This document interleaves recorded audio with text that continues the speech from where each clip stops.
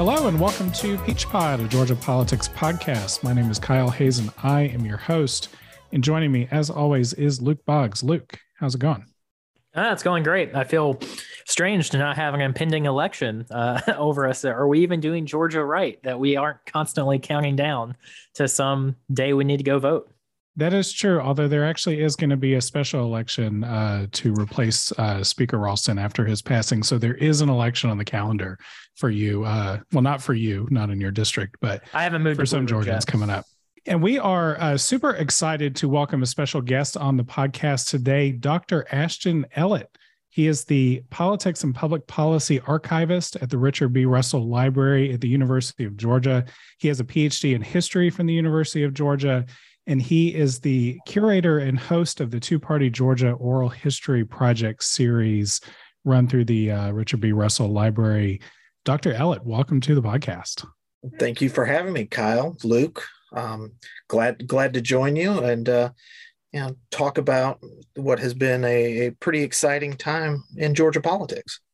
Now, this is a wonderful interview series that I would encourage our listeners to check out, particularly if you're interested in, some of the deep cuts of history of Georgia politics. He talked to some of the most insightful and some of the most impactful people in the history of Georgia politics.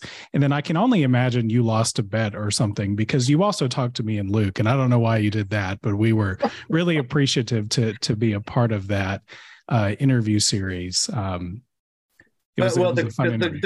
goal is to capture the past, present, and the future. So consider yourselves lucky. At least one of those things. Right. Yeah. The audience can choose which. Yeah. So I think to start here, I'd actually like to hear a little bit about the Two-Party Georgia interview series. Where did this idea come from, and what is it like to take on this sort of, at least to me, when I've looked back at it and looked at all of the interviews that you've amassed over the years that you've been doing this, you really have captured a giant slice of the history of Georgia politics. What kind of went into starting this project, and what have you learned along the way? Sure. The short answer that I always give is that Two-Party Georgia, that the interviews that are part of that series, that project, were always the interviews I should have been doing for my dissertation, but never got around to doing it. But the bigger answer is that it grows out of the Russell Library's long commitment to oral history. Before there was ever an open manuscript collection at the Russell Library, there were oral histories, what they used to call living histories back then, of people who had lived, worked with, served with Senator Richard B. Russell Jr. And Two-Party Georgia was an outgrowth of a more recent oral history project led by a man by the name of Bob Short. Bob Short is sort of he knows everybody in Georgia politics. He just turned 90 years old. He was part of Lester Maddox's administration, worked closely with Zell Miller. And he had an oral history project from roughly, don't quote me on the dates, but it's something like 2006 to 2017, called Reflections on Georgia Politics. And these interviews were really a contemporary interviewing men and women that he had worked with, that he had known, that he had built relationships with over time. So with the exception of you two, there's very few people who are younger than me that I interview. So what the idea was to have somebody who has studied, worked in politics, studied Southern politics, Georgia politics, and really dug into the issues and the question of what exactly produced the political system that is operating in Georgia currently. So the system that we're living in, that we see operating around us right now, which is what made Georgia a red state. So the idea was to interview Republicans, Democrats, elected officials, party activists, party leaders, journalists, scholars, political scientists, and historians to get a handle on those really deep questions about what led Georgia to transform itself in roughly the space of a generation and a half, although it was a much longer period, process, from a solidly Democratic state to one, when this oral history series started in 2017, Republicans controlled every statewide office, majority of the congressional seats, both U.S. Senate seats. And obviously, since that time we launched in 2017, some of the questions have changed quite a bit as the context in which this project is ongoing changed, namely 2018 elections and especially the 2020 and now the 2022 election cycles. Well, how did Georgia become a Republican state? You feel like that you buried the lead. Yeah, well, everybody's got to listen to the interviews and read the dissertation eventually. No, there is no. I wish I could, say, guys, here's the one thing, but it was a process, and what I tried to do in my dissertation, what I really think we tease out in the oral history interviews, is that partisan realignment is not simply the product of these sort of external forces, demographic change, for example, most notably. It's not just the product of economic forces, a recession, or a really bad candidate, George McGovern, 1972. What it requires is a party and a party apparatus to take advantage of those long-term transformations, but also sort of these short-term exigencies, such as, a bad cycle, a bad candidate. You can think back to the early 2000s or 2010s and conceive of a Democratic Party of Georgia that would not be able to take advantage of what I think all the experts agree is a historically flawed candidate in Herschel Walker.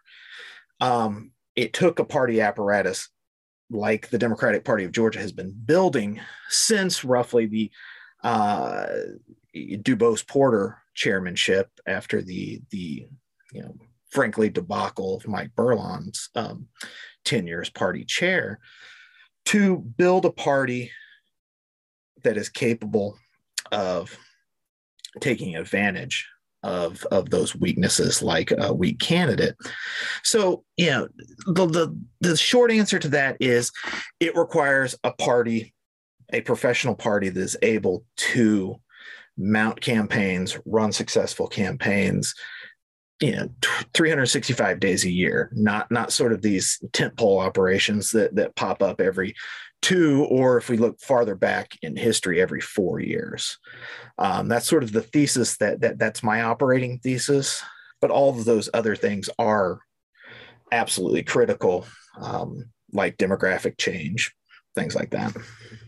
And so I think this could be instructive for our listeners in thinking about sort of where Georgia politics sits now. What are some of the key moments, some of the key things that Georgia Republicans did in the mid to late 20th century to actually do some of this party building? Because your research shows, that Republicans really were decimated. They were not an influential party in the state at all. They had very limited places in this state where they had really any influence at all. So what did Republicans do during that time period to do some of this party building and take advantage of the opportunities to gain power that showed up at the end of the 20th century and the beginning of the 2000s? Right. If I had to point to a key, not necessarily, well, I would say a key period of time is the late 1970s through the early 1980s. That's because you could just as easily say 1964 when Goldwater carries the state, which ushers in this new wave of conservative Republicans that sort of ousts the moderate Atlanta faction of the party, which was very much upwardly mobile, wealthy, socially moderate, fiscally conservative Republicans in favor of pretty doctrinaire, what we would think Cold War conservatism here in Georgia. 1966, you could say Bo Calloway coming very close to winning the governor's race, but those high water marks, 64, 66, are very quickly the hopes that the Republicans had of building a truly competitive two-party system are really dashed. In 1968, Richard Nixon comes in second here in Georgia behind George Wallace, but ahead of Hubert Humphrey. 1970, the Republican Party, fights amongst itself over a number of different issues.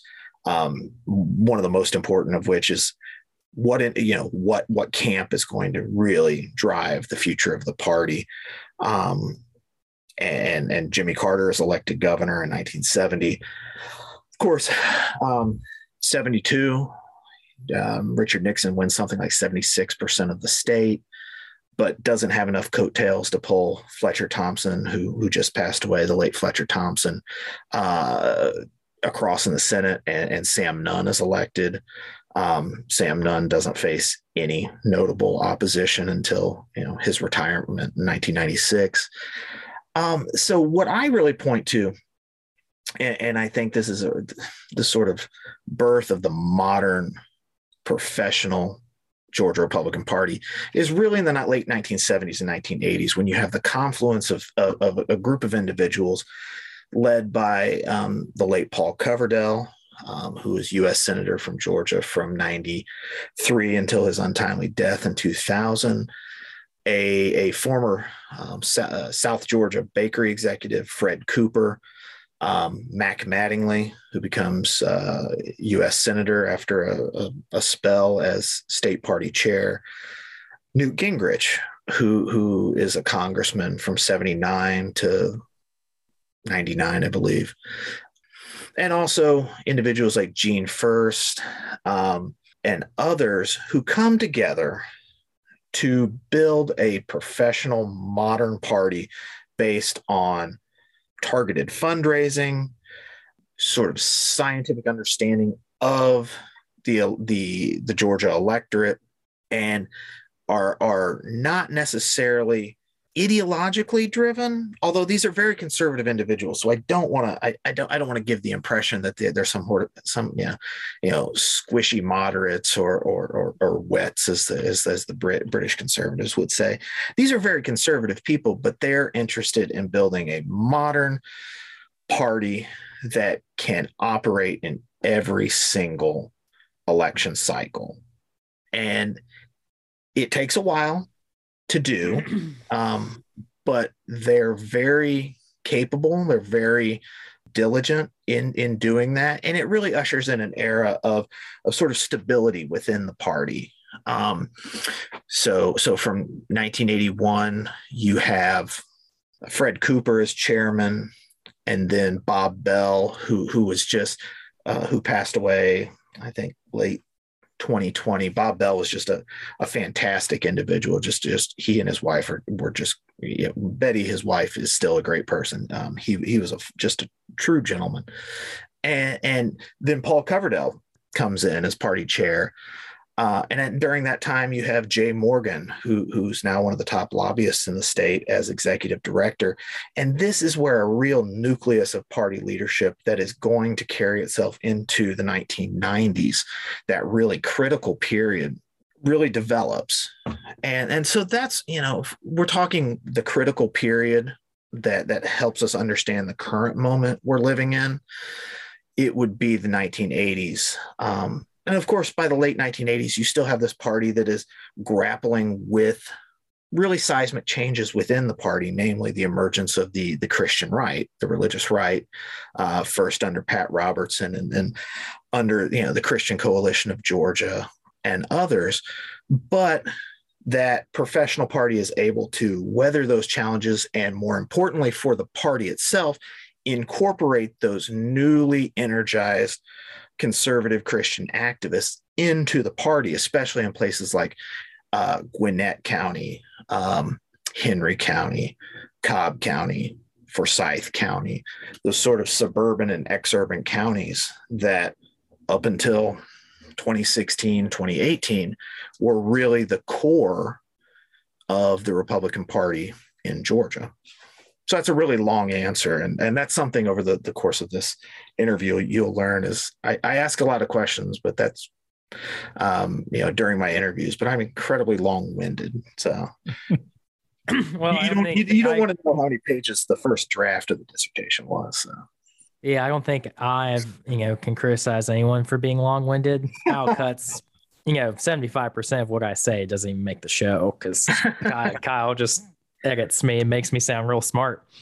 But one thing, listening to all of that, that I'm kind of surprised by, honestly, is that you haven't really mentioned ideology that much. Because without doing any of the exhaustive research that you would have done, if someone just like on the street asked me, Luke, why did Georgia become a Republican state? I'd be like, well, the party's changed a lot. And, because I feel like the Republican Party, at least of, even the 90s, ideologically speaking, was more like the voters of the 90s in Georgia than the Democrats were. And it just seemed like a lot of states figured that out quicker than we did. Georgia seemed kind of late to that party of like, oh, we're really conservative and the Democratic Party is not that conservative anymore, but I'm going to keep voting for them for inexplicable reasons.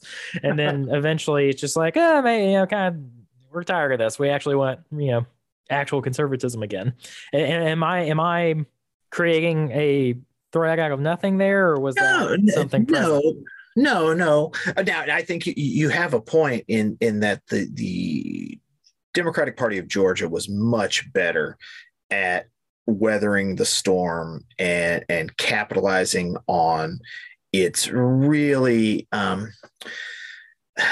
singular political coalition. What one political scientist called the night and day coalition, because you have on the one hand rural and urban African American voters, and then white conservative rural voters, which that's the backbone of the Democratic Party of Georgia. And it holds up from the 1960s to the late 90s and early 2000s. The majority, but the majority of Georgia voters are voting for Republican state legislative candidates by 1996, 98, 2000. It's only because of the way the districts are drawn that Democrats are able to hold a majority in the state. And then when Governor Barnes comes in 98, that's when he and Bobby Kahn oversee the redrawing of those districts, which are then thrown out later on. And then there's mid-decade reapportionment when the Republicans finally do take over. So there are structural reasons why the Democratic Party of Georgia was able to hang on, but you have to also understand that up until 2002, you had the faces of the Democratic Party of Georgia were Roy Barnes, who is, in terms of Georgia, the top 5 best natural politicians that you'll ever meet. Never met a stranger, can always tell a story. He's just a simple country lawyer. And Speaker Tom Murphy, who had overseen the Georgia House of Representatives since 1973. And nobody was going to accuse Tom Murphy of being some sort of bleeding heart liberal. He was a New Deal liberal, but you really can't understate the political acumen it was required to hold together the Democratic coalition in the House of Representatives. And one of the best things that he did in terms of holding the party together was bottling up controversial legislation that could split that coalition. And before we started, Kyle and I were talking about one of the things that the Republican opposition, the Republican minority in the House did under Bob Irvin was bring some of those issues to the fore and force Democrats to take hard votes on things like welfare reform, crime votes, property taxes, things like that, that would split that coalition somewhat.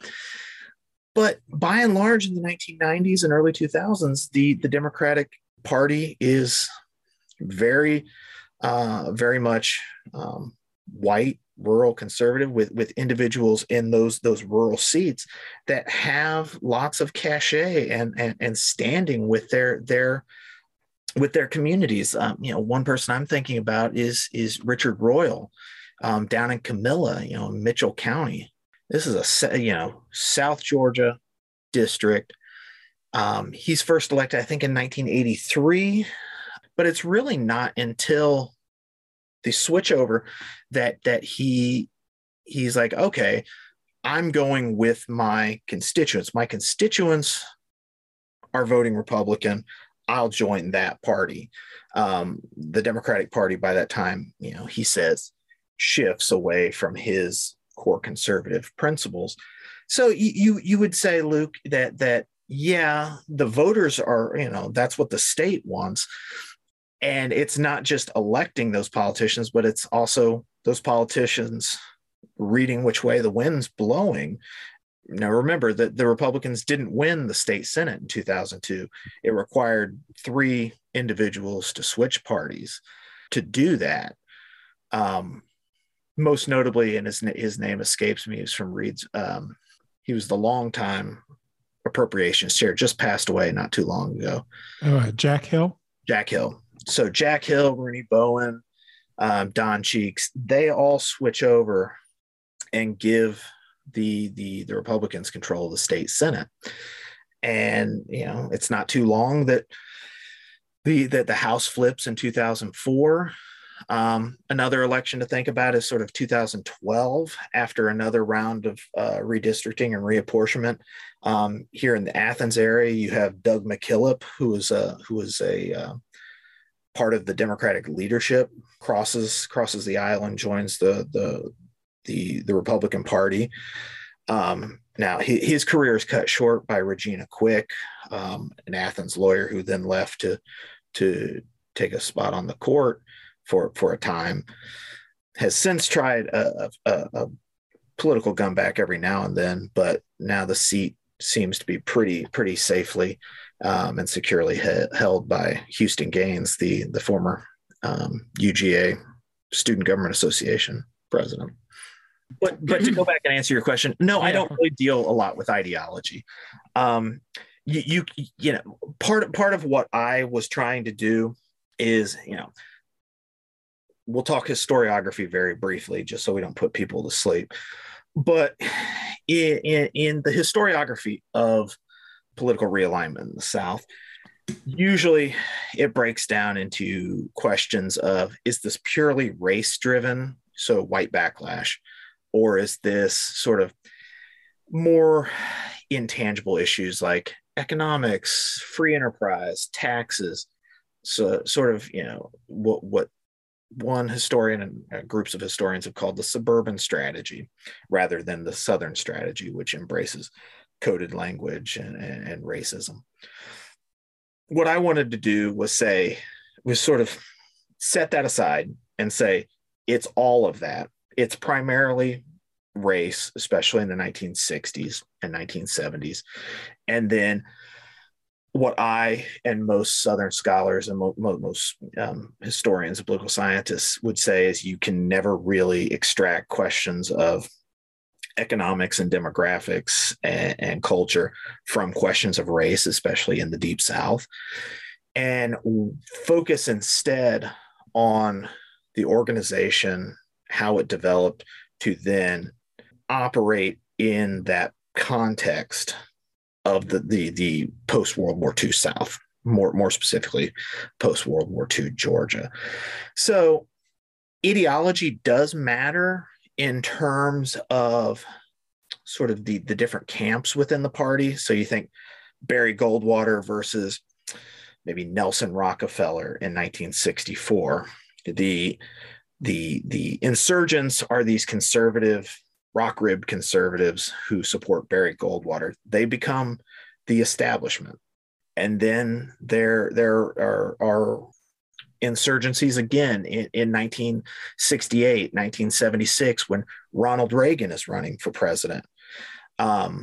Sort of half-heartedly in 68, but very much runs a full campaign in 76. And that's where a new group of conservatives emerge within the party. Ted and Mary Stivers, John Linder, for example, are very conservative members of the party. Matthew Patton, who just passed away. So, and then in 1980, Reagan wins the nomination, but the Bush people, Paul Coverdell, Fred Cooper, those are the people who take control of the party. And especially by 84, they withstand the challenges in 88 and in 92. This is where ideology matters, in bringing to the fore individuals within the party operation, and whether they can build on the momentum, whether they can reach out to those new voters, those new activists, and sort of put them to work for the party. I think folks like Rusty Paul and Chuck Clay and Ralph Reed were very good at that in terms of utilizing their expertise. And these are people from very different ideological backgrounds, but they make it work. That's where ideology comes into play, is who's really going to lead the party. And what we need, what we three need, is somebody to write a dissertation on the Georgia Republican Party since 2002. Because I think that's a different story. That's a different story entirely. Of, what I was trying to study and understand was, how did a political party go from nothing, a real non-entity, a laughing stock, to the primary and premier political force in one of the largest, fastest growing, and most dynamic states in the country.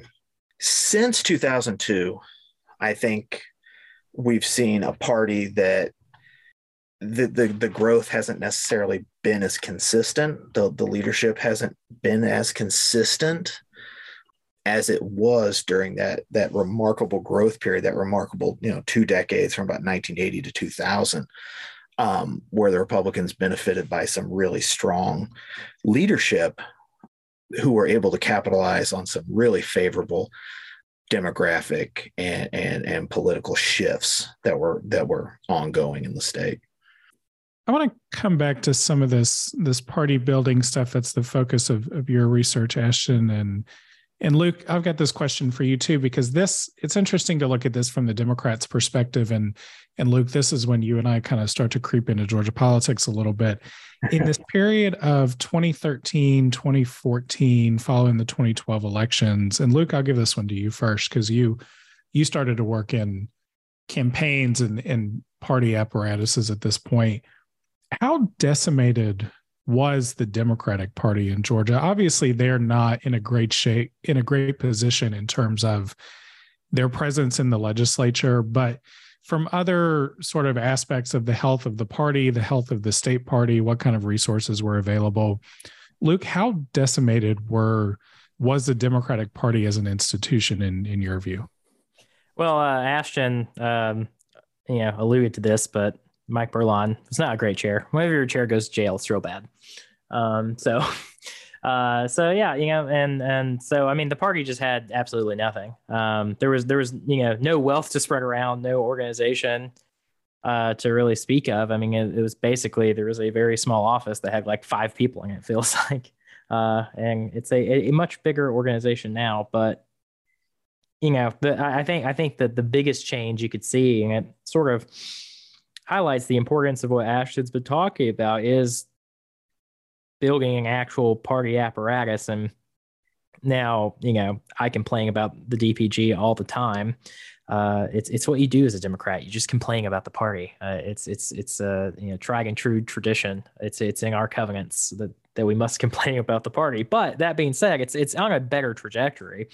And as frustrating as the party has been, now we're having conversations of like, oh, are they spending the resources correctly? Are we doing too much and just promoting our top, the line candidates and not investing as much in the, in the legislature? When in 2012 and 2014, when I was starting, it was just be like, well, it'd be great if we could invest in anything, do anything. And, it's just like we had Jason Carter and Michelle Nunn, and I can remember some of those other folks who ran that year, but in 2014, but I don't think anyone else can. You have a better memory than I do. So. Connie Stokes, that's one. And Greg Hecht, he was the attorney general candidate. I don't know. That might be as far as I can get. That's all news to me. Yeah. Connie Stokes ran for lieutenant governor. She was originally going to run for governor, but then, didn't want to lose Jason. So she moved. So that's about all I remember. It will probably come back to me. I feel like, the heir of the Tommy Irvine, right? His son for agricultural commissioner. I think he ran against Gary Black, maybe. Yes, he did. I digress. The point is, that was like the last time that we really went full Republican light. And also, as much as I really genuinely love Michelle Nunn and Jason Carter and thought they would have done really good jobs in those roles, I think they unfortunately were campaigning on, we're just like the Republicans, except that we're a little nicer, basically. And I don't think that was a good rallying cry or organizational building effort. And I think, while their campaigns were ultimately unsuccessful, I do think they did bring in a lot of people, and the party got a little bit more organized. And I think frankly, just like running two people who ran competent campaigns in a really, really bad year kind of was a little bit of like proof of life enough that, people got involved on the basis of like, like we could do this. We could do it. Luke, there's an interesting analog to that.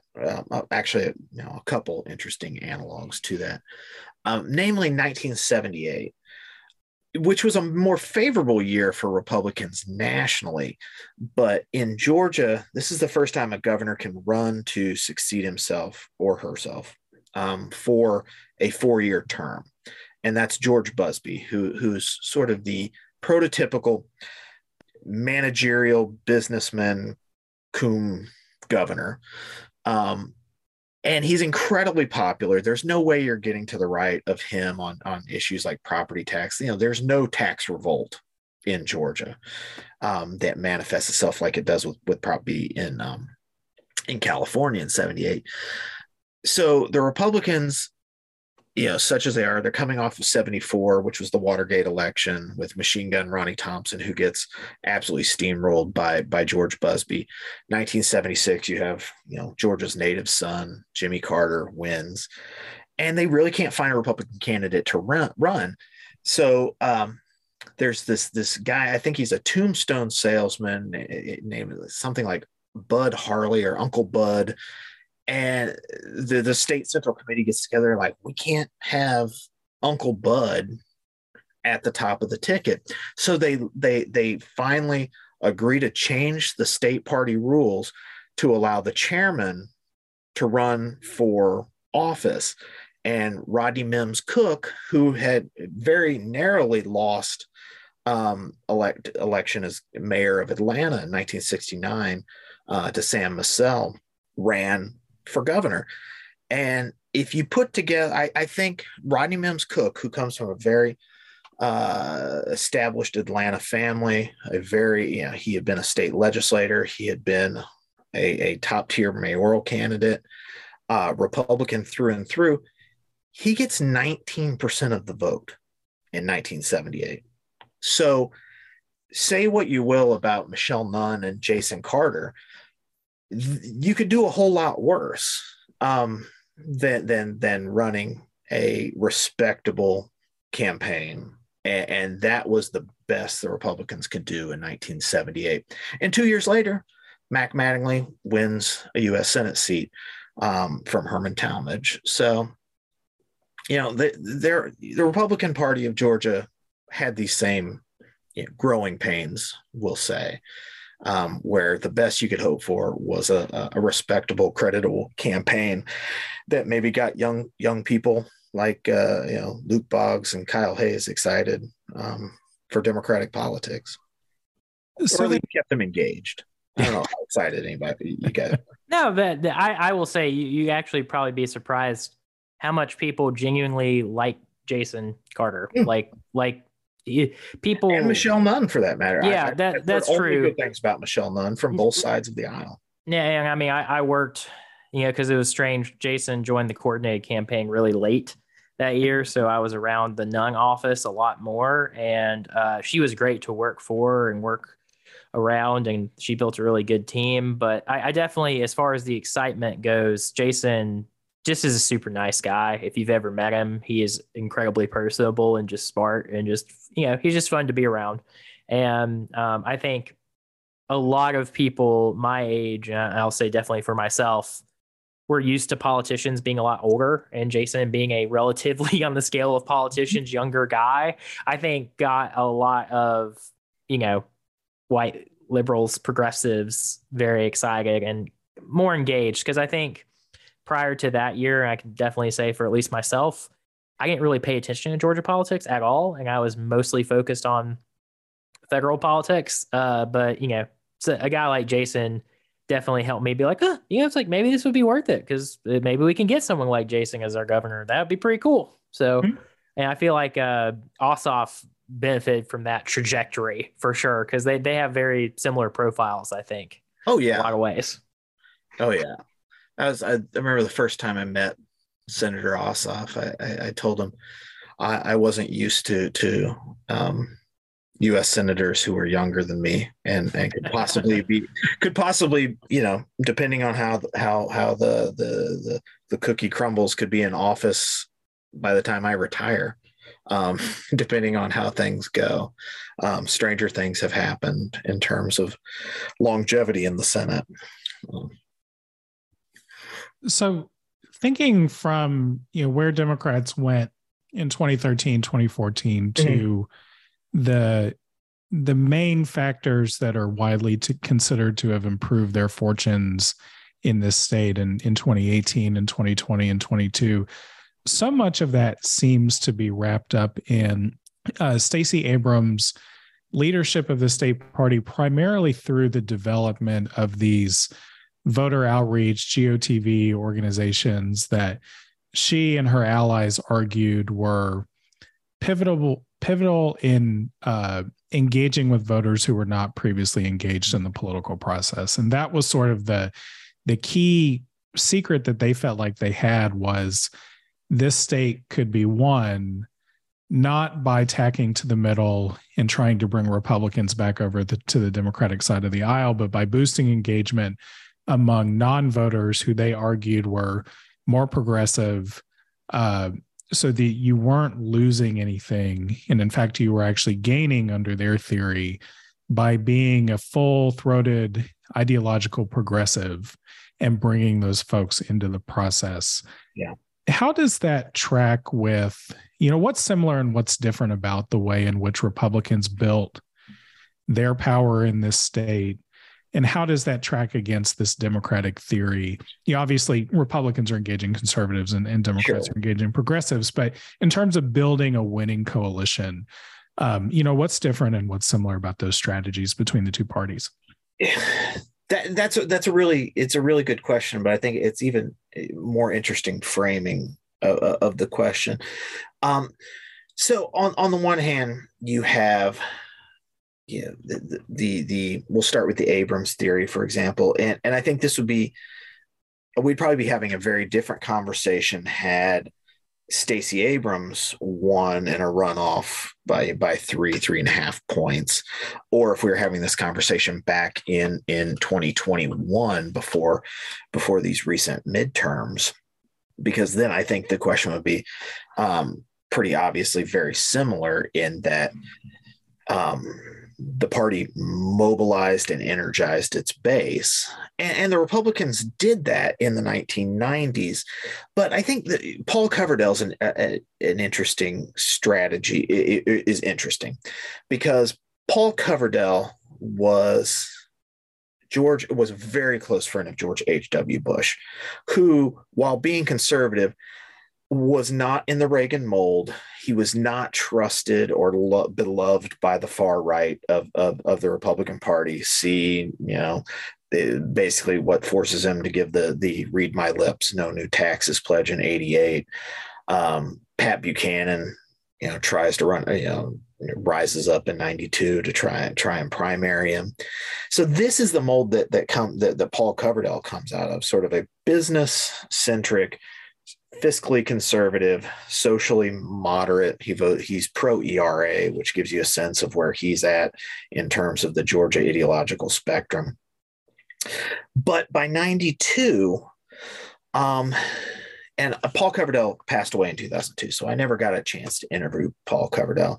But one of the better interviews about this is with Fred Cooper, and he's talking about how Paul Coverdell comes back from Washington as the director of the Peace Corps. He runs a campaign, the primary in 92, and he has to run against John Knox, who's the mayor of Waycross, Georgia, and Bob Barr, who was a former U.S. Attorney for the Northern District. And there's Paul Coverdell, the establishment candidate. Well, he has to go to a runoff, and he has a runoff against John Knox, the Christian coalition's candidate. And he defeats John Knox, and he makes, basically, the Christian coalition does not come out and attack Paul Coverdell. They sort of hold fire. And this is Ralph Reed and others. And Paul Coverdell in 92 learns to sort of accommodate himself to this newly cultural conservative Republican Party. So they're able to bring them in. Guy Milner does this in 94. Johnny Isakson, probably his hardest campaign is when in 96, when he loses because of his pro-choice stance, which he moves in line with Republicans later on. But by 2002, what the Republicans were trying to do was identify people who would vote for Paul Coverdell for Senate in 1998 over Michael Coles, the Cookie Baron, and vote for Roy Barnes for governor over Guy Milner, and target those voters who are willing to split their ballot. And the Sonny Perdue campaign pours all their effort into party switchers. Not all their effort, but a lot of their effort is focusing on switching those voters, especially in rural counties. So it's not really the same base-centric strategy that Stacey Abrams, and again, we're probably unfairly saying that all Stacey Abrams and the Democratic Party of Georgia is trying to do is motivate its base.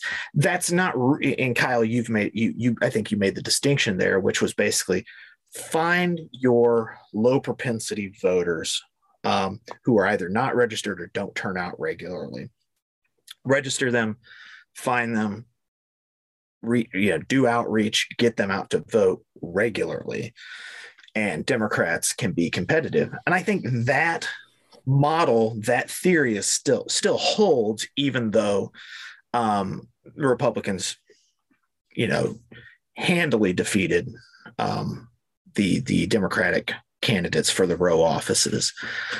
So it's I would say the Republican strategy of the early 2000s is more similar to Raphael Warnock's strategy of pitching to, yes, the base, mobilizing, energizing the base, but also underscoring those elements of his own style, his own political brand that appeal to individuals who are willing to vote for a Brian Kemp, a Chris Carr, a Brad Raffensperger in places like the North Metro area, places like Houston County, Warner Robins, Columbia County outside Augusta, those areas of the state that are going to be key for Democrats if they hope to actually win. So I would say the Coverdell Perdue strategy, Sonny Perdue rather, is more like what we saw out of the Warnock campaign than what we saw necessarily out of the Abrams campaign strategy, which was far more base centric, as opposed to somebody who was motivating the base, but also reaching out to persuadable voters. What do you think about how Georgia Republicans have sort of some of the key actions that they've taken in this environment in the last few years? You wrote a lot about division in the Republican Party early before they were able to really gain a foothold in the state. And it feels as if, at least to me as an observer, that the Republican Party in some ways is very divided right now, divided in a few ways. One, I think, is the embrace of the issue of abortion, particularly after the overturning of Roe v. Wade. And it was notable, I thought, and it could become interesting again, depending on what the state Supreme Court does with the existing abortion ban. But it was notable for Republicans in 2019 to push through the abortion ban with only a single vote to spare in the House. And there was like true dissension among Republicans over that issue. And that may really rear its head again if they have to vote on it again. But then also the other thing that's been interesting from a party structure standpoint is you've had a widely criticized leader of the Georgia GOP in David Schaefer, and the Governor Kemp and other leading Republicans taking real sort of like substantive party structure action to create these leadership committees that allow them to raise unlimited funds, and that had the effect of really bypassing the state Republican Party during the last election cycle and allowing them to create their own fundraising base and not have to rely on the party structure. Given the at least somewhat nominal pressure now Democrats are putting on Republicans electorally, do you think that these are notable examples of Republican Party division? And is there any evidence there from all this party structure stuff that you've looked at before that any of this could be their undoing, whether it's in a single election or over the longer term? That's a really good question. And the point that you make about the independent organizations or not necessarily organizations, but fundraising arms that are sort of controlled by, these committees that, be it the governor or somebody else.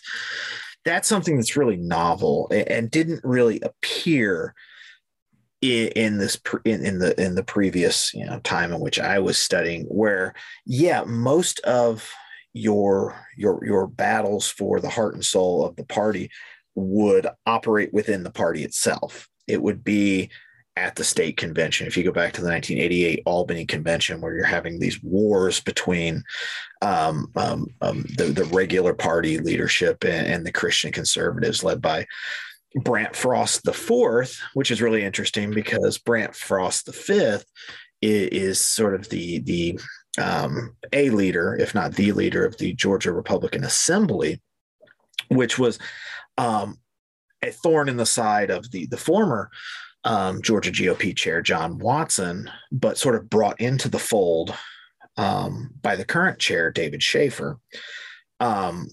And the subject of truly ruthless criticism that I've heard from establishment Republicans, like that feels like one of the strongest divides, or at least faction within the party, that a lot of Republicans would like to push aside. Right. And how much of it is just how vocal, not necessarily just how vocal, but how barbed their criticisms of the party and especially party leadership. And you saw a really unfortunately timed release from the GRA in respect to Speaker Ralston's announcement that he was stepping down due to health issues. And I think everybody who sort of plugged into Georgia politics. I was talking to Jim Galloway on the phone the other day, and I was like, Jim, I knew Speaker Ralston was sick. I didn't think he was that sick. And he said, well, based on my 40 or so years working in and around politics, is that if a politician tells you they're sick, they're 10 times sicker than they've let on. And Speaker Ralston has been really one of his key strengths since he took that post in 2010 or so, has been holding together the caucus. That's the primary job of the speaker, is to hold the party together. We're seeing this at the national level right now with Leader McCarthy trying to herd the cats that are the Republican caucus in the House of Representatives. And so there are those divides, and there are the divides in the party. And, in a different political world in which, maybe we've never heard of a President Donald Trump, there's no way the chairman of the party or the chairperson of the party survives the 2020 election cycle. It's very unlikely that person is reelected. It's not unheard of, but it's just very unlikely. And the same thing goes for Ronna McDaniel at the national level, at the RNC, in that you have somebody, a chair here that's very loyal to the former president, a chair of the Republican National Committee that's very loyal to the former president. Those are unique. Back in the 70s, the party leadership under Bob Shaw was very close. Bob Shaw, who was the chairman of the party, Bo Calloway, who was Republican National Committeeman, those individuals were very close to the Nixon White House. And when Nixon went down, Bob Shaw went with him. Bo Calloway had already left to become Secretary of the Army, but after an investigation into some land deal, of which Bo Calloway was cleared, he was sort of out of the picture. And there was the argument within the party is that we need to be focused on Georgia. We don't need to be jet setting to Washington, being part of the Washington crowd, or being allies of the White House. We need to be focused on Georgia Republicans, building the Republican Party of Georgia. You could see an argument being made the same way here in Georgia in 2022, 2023 with the current chairman. But again, is it necessary to spend the political capital if you're a Brian Kemp, or if you're other more establishment figures? Not if you don't have to necessarily. And if there are workarounds, I can understand the motivation to do that, especially when you had Brian Kemp and Brad Raffensperger, who very vocally and publicly broke with President Trump over the 2020 election, much to their benefit, I would say, electorally in 2022. But sure, boy, it sure didn't seem like it was going to be like that in December 2020 or January 2021. But that's how it worked out. So, it's sort of it's that old adage that history rhymes. It doesn't repeat itself, but it rhymes, and you can see some of that happening here. But there are novel developments, as you said, with the independent expenditure units. Yeah, and talking about history rhyming, one thing that I've seen happen in other states and other people have talked about is when states that were previously dominated by the Republican Party, Colorado and Virginia, and then they start losing, the party kind of starts going crazy. North Carolina. Yeah, North Carolina. That's a good example too. And I'm curious. I'm going to ask my question and then keep talking for a little bit, which will give you time to think about the answer. Yeah. But my question is going to be, who is the future of the Georgia Republican Party? Is it Brian Kemp or is it Herschel Walker? So gonna give you some time to think about that. And the reason I ask it that way is I don't, I'm sure the surprise of every listener here, I don't have public polling memorized in the state of Georgia, but at least from like vibes, I feel like Brian Kemp is much more popular than any of the previous two Republican governors we've had. And I do also find it interesting that he's the first actual Republican for life governor that we've had, since both Sonny Perdue and Nathan Deal were both former Democrats. And so you would think, wow, we just, won these elections in 2022 on Brian Kemp's brand. We've had this legislative brand that works pretty well.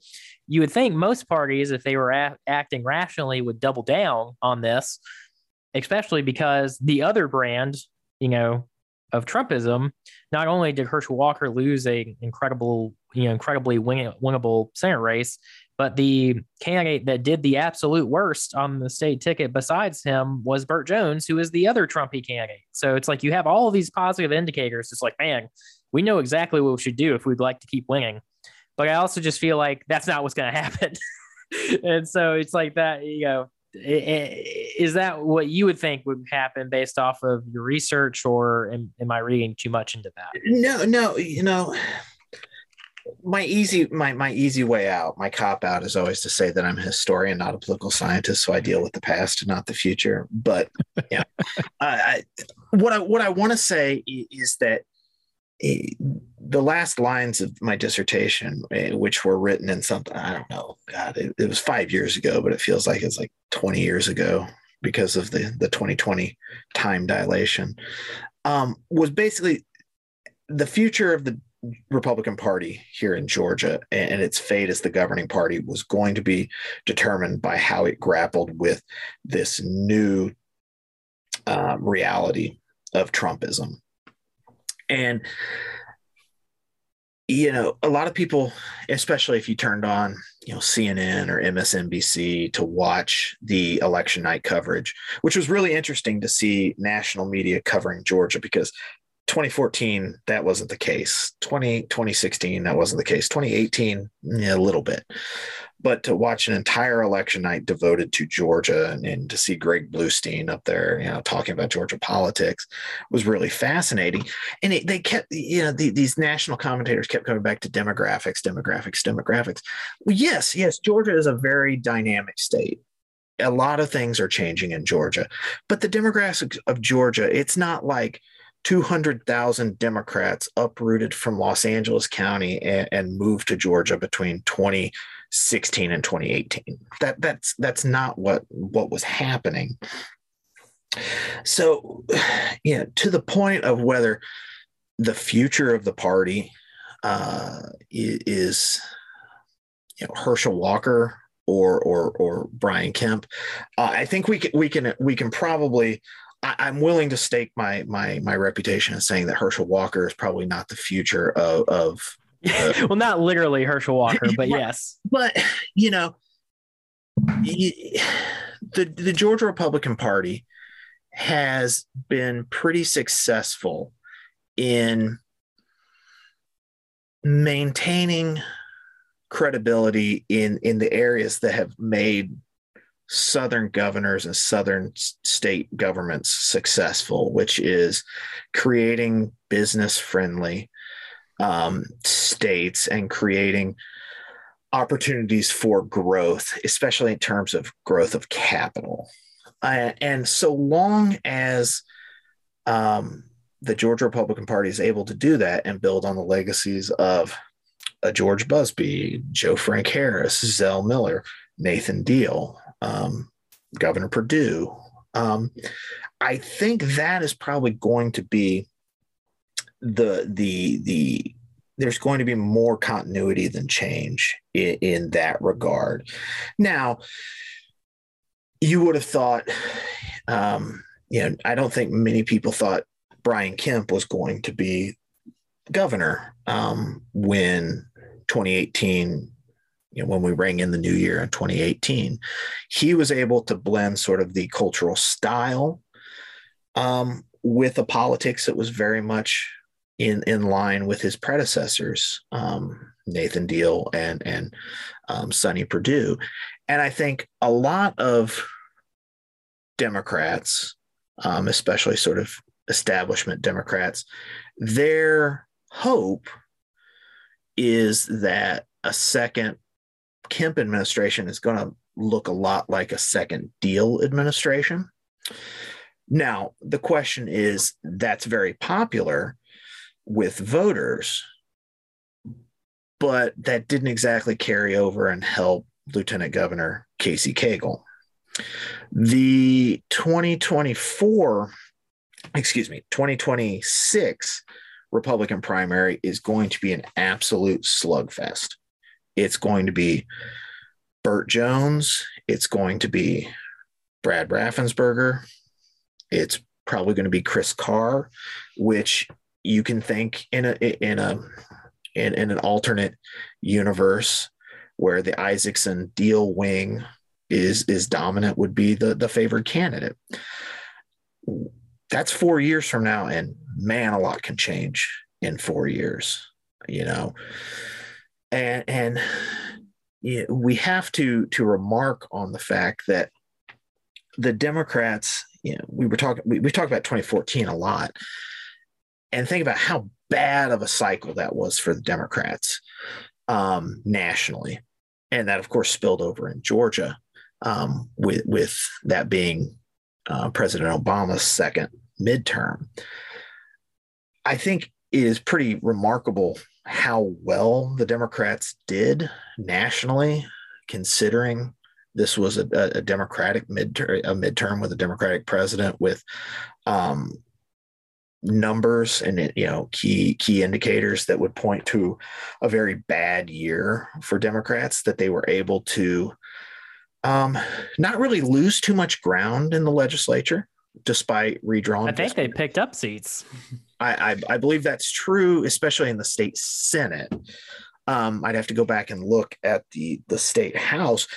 But again, this does feel a lot more like the 1990s for Republicans. If you're trying to place this on the spectrum, and again, this isn't a one-to-one correlation, but it does feel a lot more like, despite structural impediments thrown in their path by the Republican legislature and administration, be it redistricting lines that are favorable to Republicans, the voting bill. If you want to think of those as analogs to what Governor Barnes and Bobby Kahn were trying to do to slow the pace of Republican growth back in the 90s, that's what it feels like.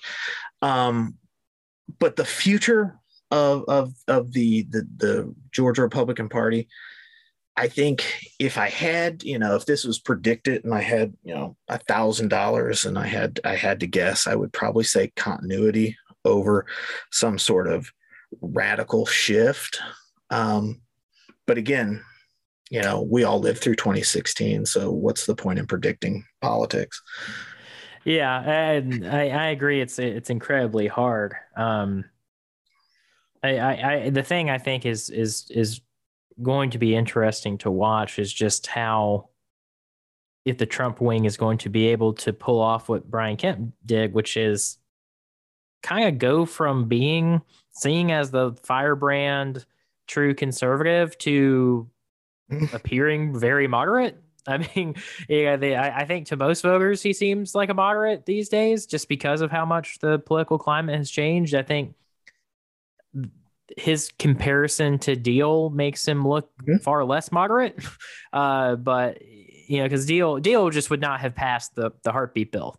He just wouldn't have done it. Like, you could not make him do it. He would have vetoed it, just like he vetoed a lot of other conservative red meat bills. Whereas like Kemp, once it hits his desk, it's like, oh, I'm going to sign it. Basically what it seems like.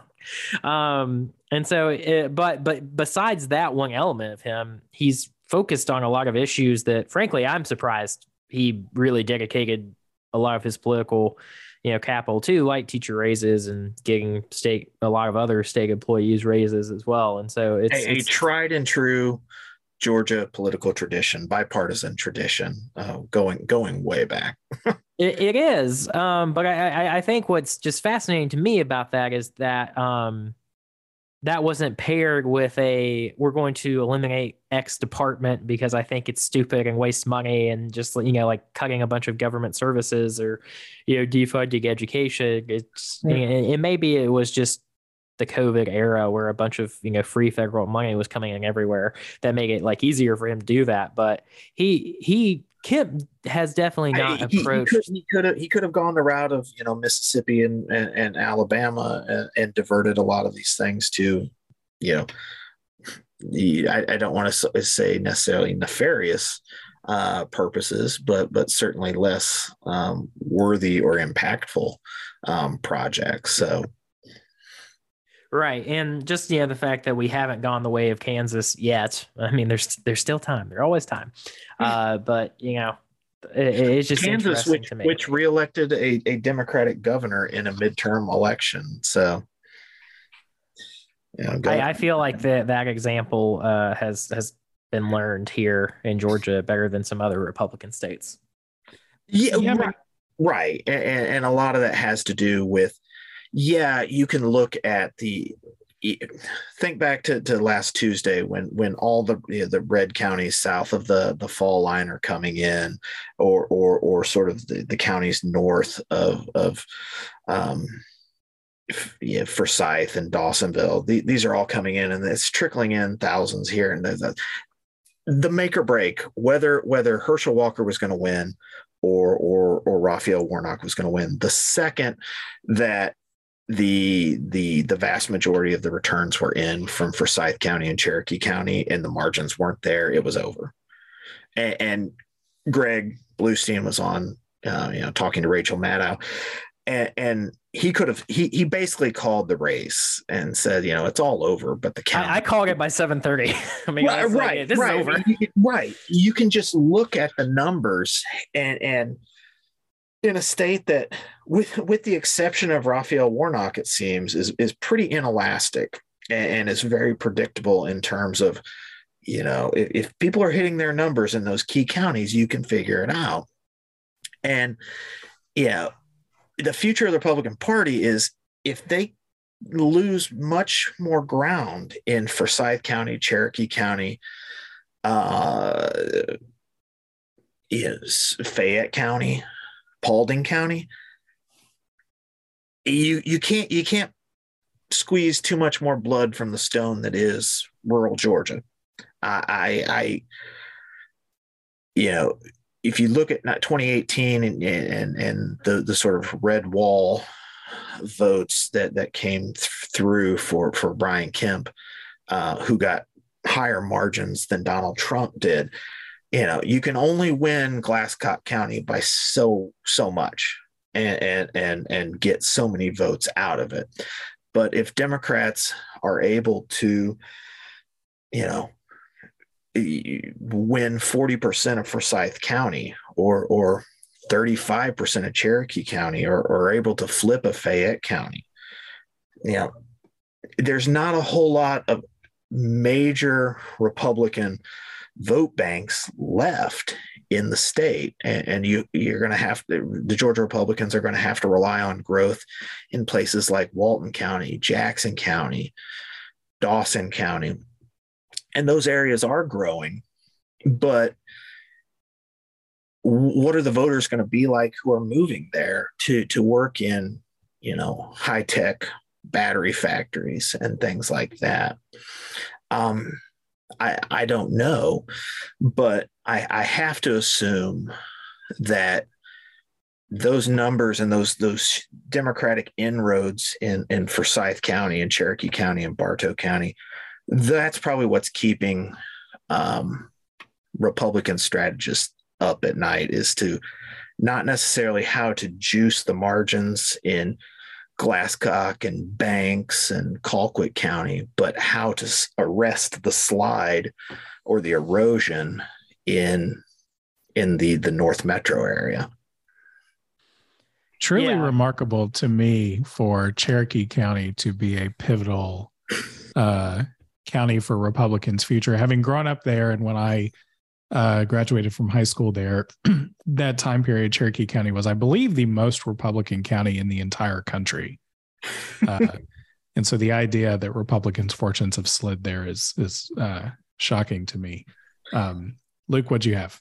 Yeah, I was just gonna say, I feel like the past couple elections have been like, oh, that's a Democrat counting out. Okay, it's just like, all right, it just like the switch happened so quickly, and I think that's the thing. We just assume that the Democrats are now going to win Henry County. They're going to win Rockdale and Newton County, and in 2008, 2012, that was a huge shift, and now it's just a given. What else you got, Kyle? Well, I don't want to cut us short if there's bigger stuff to do, but if not, in closing, I was just going to ask you to come back to the two-party Georgia interview series. What's the most memorable or most unique interview that you've done in the series? Oh God, that's mine's the longest, isn't it? No. I think Chuck Clay is still the longest. Damn. I was trying to beat him.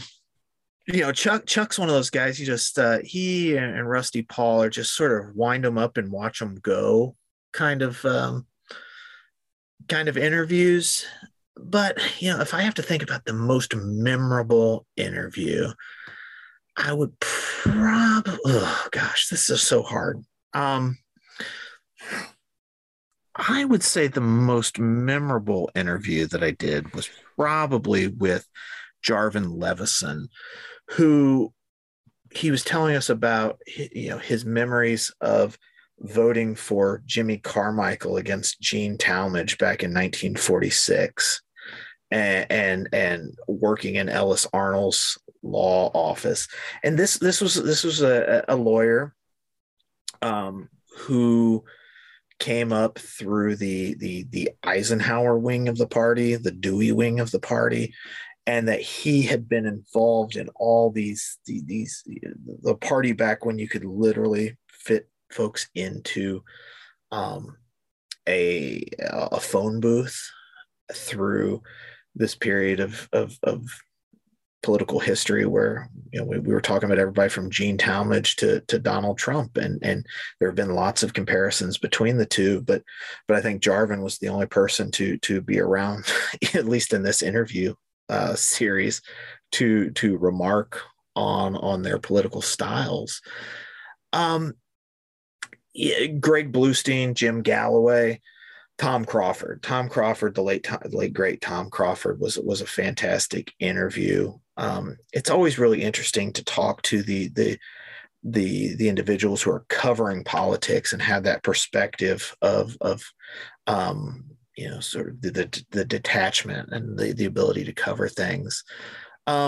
Chuck Bullock, the sort of dean of Southern political scientists. He was a member of my dissertation committee, and to get to sit down and just talk politics with him in this setting was absolutely fantastic. Every interview I think it has its high points, and I'm just incredibly fortunate that I was able to attend a great school like the University of Georgia, get 2 degrees, so I'm a double dog, and I get to live out the dream of every UGA graduate, which is you get to stay in Athens, work at your alma mater, and do something that and make a living doing something that I would gladly do for free if the mortgage company took job satisfaction as payment. So you and, Kirby Smart living the dream. Yeah. That's it. We're always the 2 sides of the same coin. Everybody says that, I think. Yeah, it's good to be the Kirby Smart. I do wish we could switch salaries for just one day. I think that would be great. I think my last question, after listening to that, is there anybody who you haven't gotten to interview that you still really want to? Hopefully they're listening and realize this is a great opportunity for them. Well, there are individuals who I do need to interview. Nathan Deal, Governor Deal, Governor Perdue, Chancellor Perdue, who I guess technically, in some links in the chain is my boss at some point. Those are two individuals that I do need to interview. I do regret that I was never able to interview Johnny Isakson because of his health and his rapid decline. That was a real missed opportunity. That, like Paul Coverdell, of course, I was in the middle of freshman football camp in high school when Paul Coverdell passed away. I had no idea who he was. But those are individuals that I want to make sure that their reflections, their recollections of their time in party politics are recorded. There are some other folks that we're in conversation with. Thanks to the support of the Russell Foundation and the University of Georgia, we're able to do a bit of traveling around to get sort of high quality, archival quality interviews with folks who live in Washington, D.C. And elsewhere.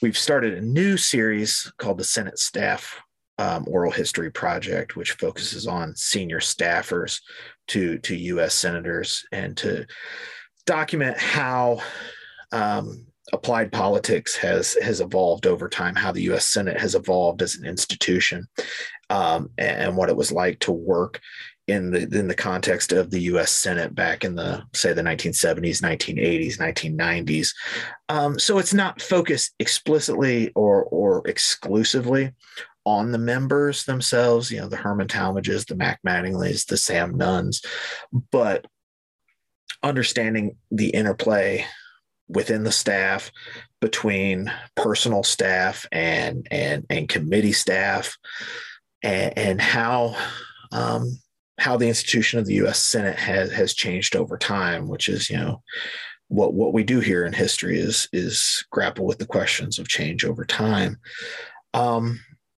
And we hope that's going to be a real resource, not just to individuals studying the politics and public policy emanating from U.S. Senate offices, but people who are considering a career in politics to understand what it's been like to work in Congress, and to realize that things like low pay and long hours have always been part of government service, especially at the staff level. But to understand that, you no longer have to work the dictaphone or telex lines. There are better things that have come along since then.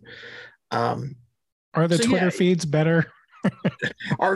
Well, I mean, I think we're probably going to be talking about Mastodon feeds pretty soon. I don't know. I don't know. Social media has become so. Yeah, I can remember back in the early days of, I guess my age is showing here, but I can remember when Facebook was a bunch of college students only. There were no grandmas and grandpas. There were no companies on there. And the 2008 election was, that we thought that was the social media election, and it was so novel. And now how much politics is comms, and how focused and how social media has driven the campaign cycles. You think back, and it's not unlike the other sort of political gatekeepers. If you think back to political conventions as gatekeeping, where the party chooses, and the party chooses who it funds, the party chooses who it nominates, and it's hard to see where on the Democratic side a Cori Bush is able to oust. It's not. Was it Emmanuel Cleaver? No, it was. But the longtime St. Louis congressman, or Joe Crowley loses to Alexandria Ocasio-Cortez. Or on the Republican side, here in Georgia, Marjorie Taylor Greene, of all people, becomes a member of the U.S. House of Representatives without social media, without sort of and to gain these national notoriety without social media. So I don't know. That's something to think about. But again, how fragile is that when Elon Musk, who's the owner of Twitter now, could get tired of it tomorrow, say it's not worth it, and shutter the entire operation? What then? No, not that that's likely, but what would that mean for political messaging and political journalism, which so much of it is, get on the Twitter wire. What's going on? I guess people have to start reading press releases again. That is a new wrinkle. It is never boring in political reporting, and it is never boring in Georgia politics. Yeah. Dr. Ashton Allett, we appreciate the time. The interview project is called the Two-Party Georgia Oral History Project through the Richard B. Russell Library at the University of Georgia. One of Georgia's finest, a damn good dog. Ashton Allett, thanks for joining the podcast today. Oh, well, thank you for being here. I wouldn't miss it, guys. Thank you so much for having me. Thanks for tuning into Peach Pod. If you liked what you heard, subscribe to Peach Pod on iTunes, Spotify, or wherever you get your podcasts. We'll be back with another episode next week. Until then, take care, y'all.